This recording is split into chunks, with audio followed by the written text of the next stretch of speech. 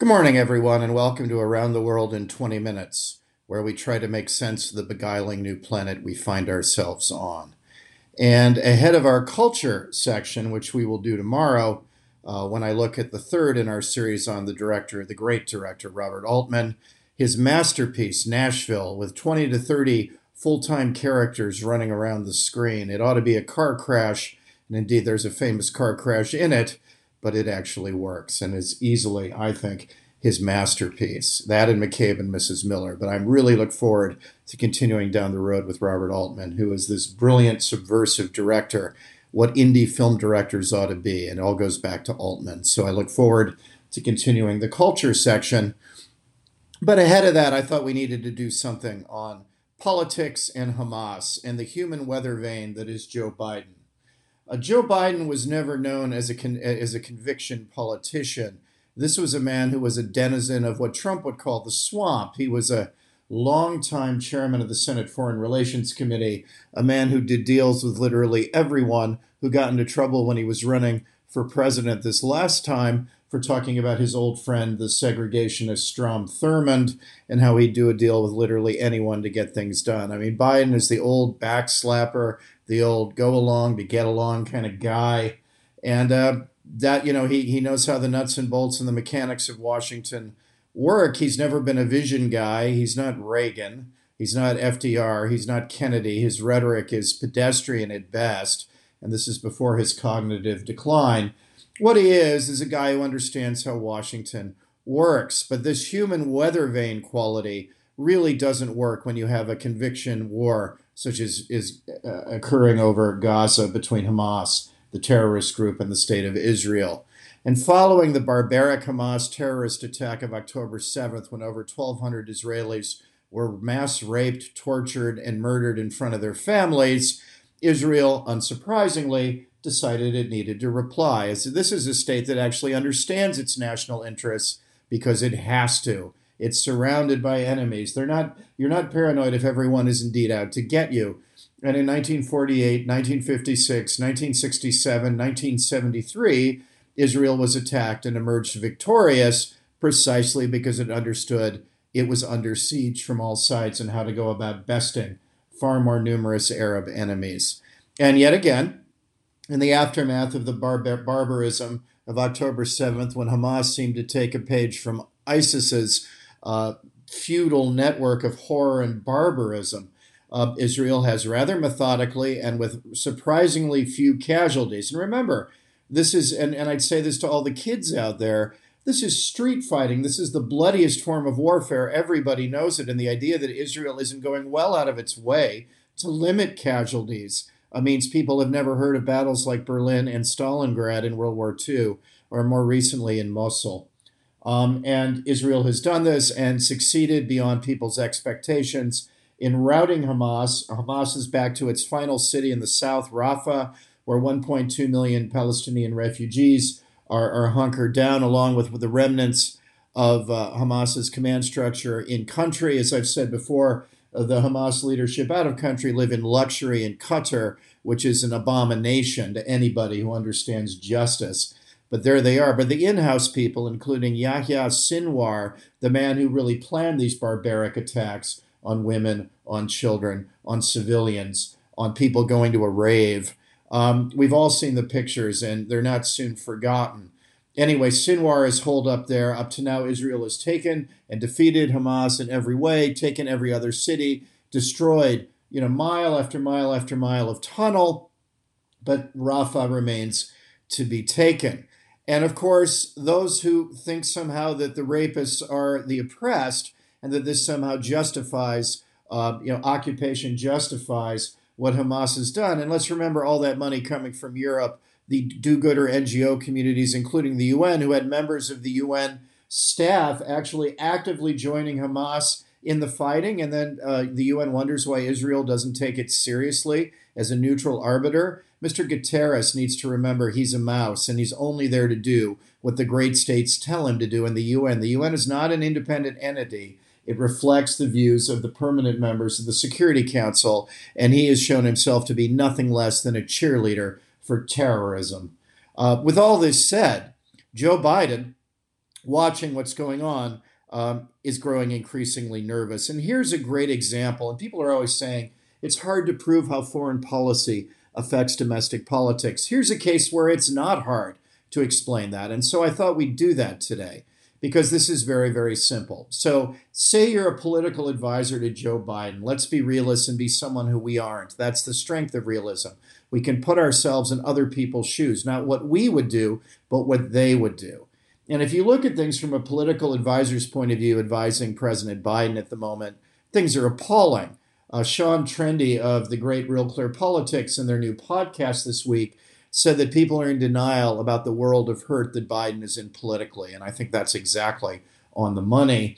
If you look just at the aggregate average, which always lags behind where the direction's going, which is toward Trump, but even with this lag, if you look at the aggregate, and that's what Real Clear Politics does, it aggregates 20 or so polls in the most up-to-date way, so you can see where we are.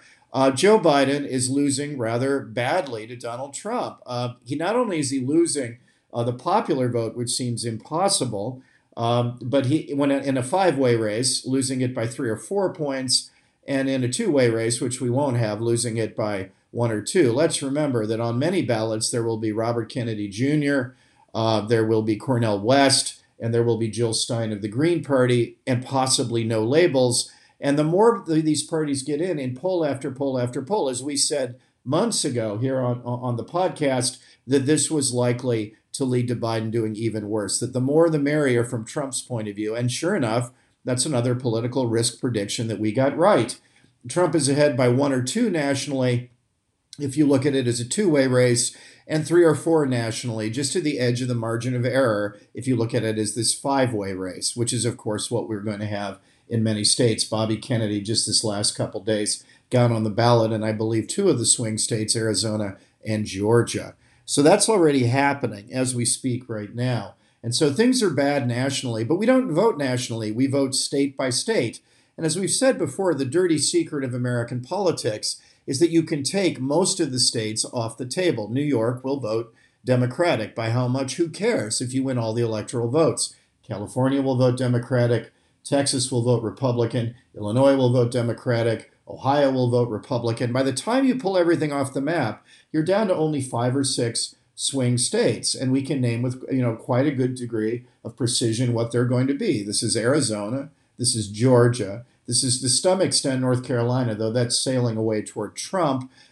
You also look at Michigan, Pennsylvania as part of this, in Wisconsin. These are the states that are really in play. And then throw in Nevada.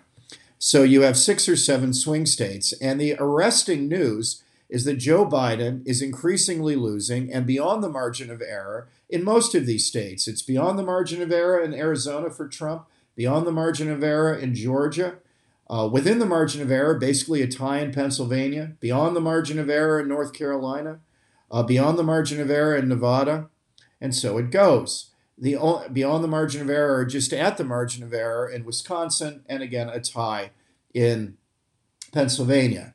If you throw out North Carolina and have a look at these states and say there are 6 swing states, Biden, in terms of Real Clear Politics, the aggregate, is losing 5 of them and is tied in Pennsylvania. This would translate into Donald Trump rather comfortably winning an electoral college majority of over 300, with 270 needed to nominate. So however you slice it and dice it, as of this morning, Donald Trump is winning the election.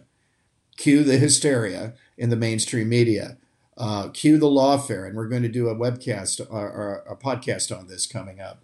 Cue the attempt to save democracy by denying democracy. Keep him off the ballot, keep him in jail, do anything but let the people vote, because if they vote, Democrats are increasingly horror-stricken that they're likely to lose. Of all these swing states, the most important for Biden probably is Pennsylvania and Michigan. I think that they'll probably pull out Pennsylvania. Pennsylvania always breaks the hearts of Republicans. They come within a point or two and always lose. Let's put it this way. If on election night Trump wins Pennsylvania definitively, it's over.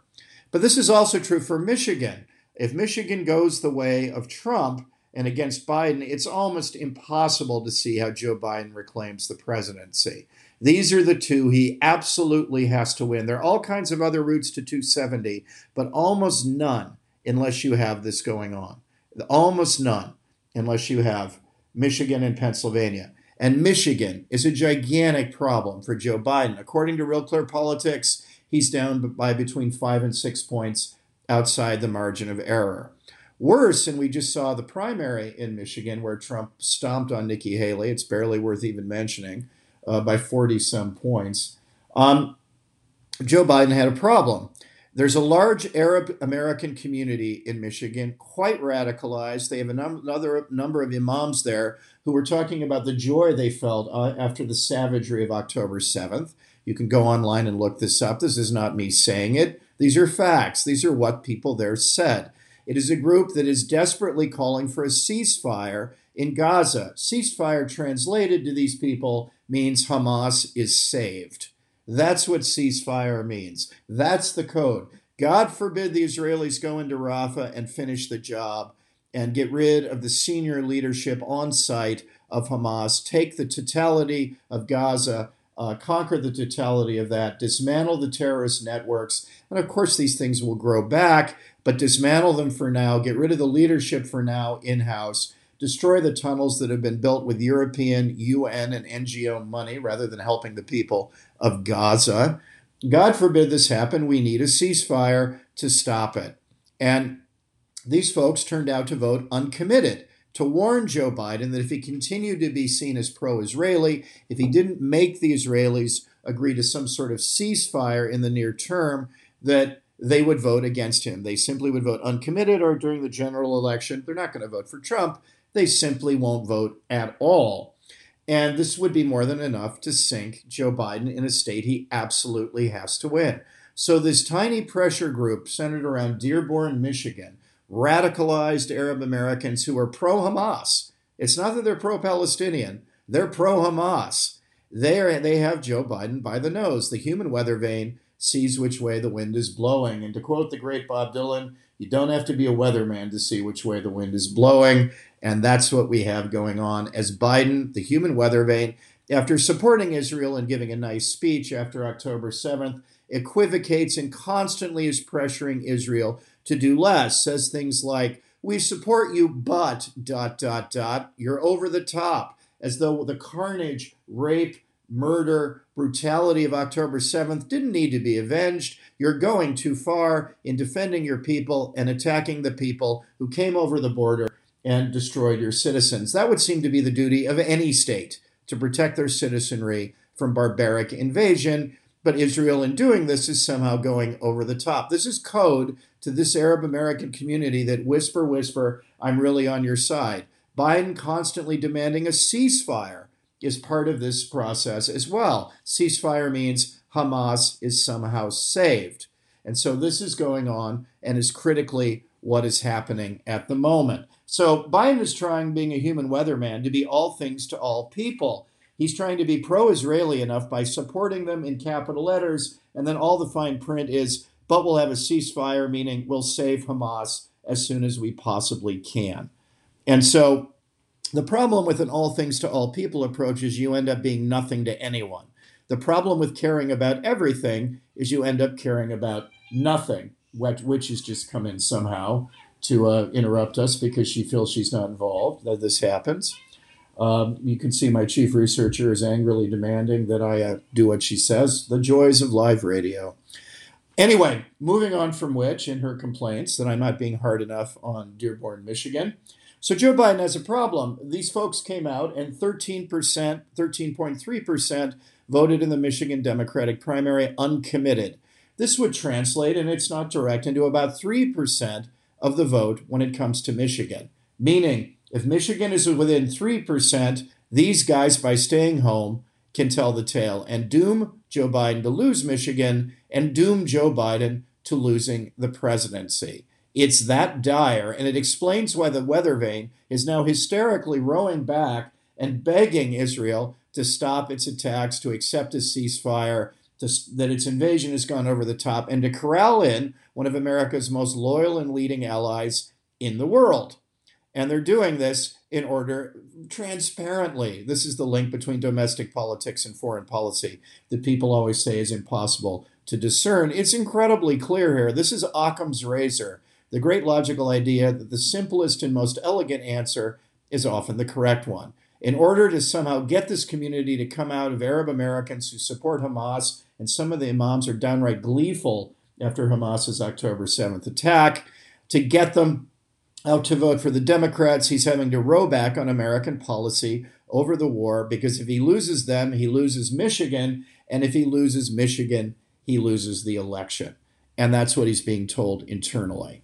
Also, the kids in the party in general, who don't know, when they talk about singing about the river and the sea, appallingly, given the state of education in the United States in colleges, as we saw at Harvard recently, they may not know what the river is, they may not know what the sea is, and they may not know a shred of Middle Eastern history, but they fervently believe, despite having no facts at their disposal, that somehow Israel has to give up all its land to the Palestinians, and their oppressors. The Palestinians are the oppressed. In every poll that's out there, this progressive woke wing of the party, 20 to 25%, are really down on Joe Biden because of what's going on in Hamas. And if these folks just don't turn out to vote, if they're hungover from their job as a barista with Starbucks and just don't turn out to vote, he's doomed also nationally. And all of this is being told to the human weather vane, hence the change in American policy. But there's one problem, again, with being all things to everyone, you end up being nothing to anyone. And you see this. There are interesting numbers out that although this is true for the base of the Democratic Party, it's not true at all for the country. A January 2024 Harvard-Harris poll, huge poll, with 2,300 registered U.S. voters. Normally, a poll's around 1,000. If it's less than 1,000, I don't bother our community with it. It's too small a sample. This is where method matters. This has 2,300 registered U.S. voters, and they are incredibly, to a man, pro-Israel. First, 83% of the Harvard-Harris polls say October 7th was a terror attack. 74% say Hamas's attack was genocidal in nature. 75% say that assaulting Israel is not justified by anything happening to the Palestinian people and whatever their grievances. 80% support Israel over Hamas. 66% say Israel is merely trying to defend itself, and a whopping 67% say a ceasefire should only happen if hostages are released and Hamas is removed from power in Gaza, which is, after all, what the Israeli War Cabinet, the two aims of the War Cabinet are to get the hostages released and have Hamas removed from power in Gaza. Two-thirds of Americans, a whopping 67%, agree with this basic aim. Only 39% approve of Biden's handling of the war, because the human weather vane is equivocating, thereby alienating everyone.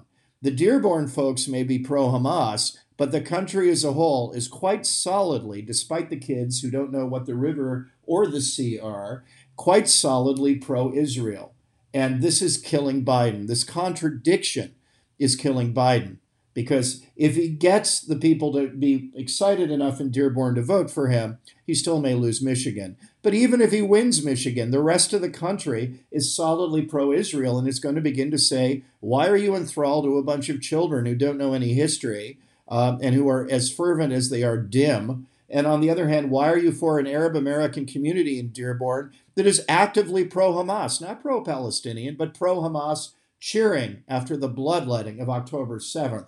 Which no civilized person in the world should be in favor of. Every state has the right to defend itself, and ceasefire here is code for saving Hamas's bacon, which really ought not to be done. Further, a Gallup poll in December 2023 showed a record share of the U.S. public thinks the U.S. government is not doing enough to support Israel. And this tracks almost perfectly the 39% approval Biden gets over the war in the earlier poll, the Harvard-Harris poll. The Gallup poll shows only 38% say the United States is doing enough. So solidly two-thirds of Americans support the war aims of the Israeli War Cabinet, of Benny Gantz, Gabi Ashgabat, and of course Bibi Netanyahu. And so in order to win his state and be a weather vane, Biden risks losing the rest of the country. And this would serve him right, because foreign policy is something that should care about the American national interests and not the interests of a bunch of fanatics in Dearborn, Michigan. It's exactly the opposite way round. The human weather vane, and the problem with not having principles is not having principles comes back to bite you. And Biden is about to be bitten in a trap of his own making. By being everything to everyone, he'll end up being nothing to everyone, anyone. And so should it be. If you're everything to everyone, you're nothing to anyone. And this is what's happening. If he manages to win the Dearborn vote, he may still lose Michigan. And even if he wins Michigan, 2/3 of the country think he's vacillating over Gaza, entirely dependent on this electoral gambit that is clearly laid out. These are facts, clearly laid out with polling numbers, with logic, with political numbers. This is clearly laid out. And if you let yourself be the hostage of a small fanatical community, you shouldn't be president of the United States. Frankly, you shouldn't be president of anything. So in appealing to the pro-Hamas wing of his party, Biden is losing the nation.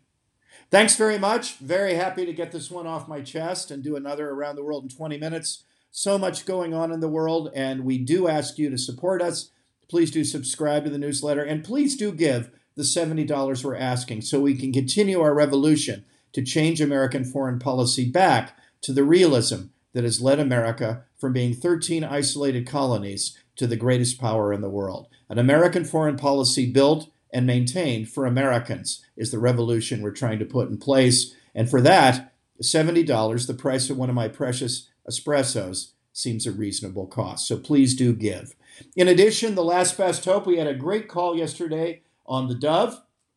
Great to do the TV show there. And the numbers are moving in our direction nationally, which is very, very exciting. And please do buy the book. It's online today on Amazon everywhere. Let's keep the good vibrations going.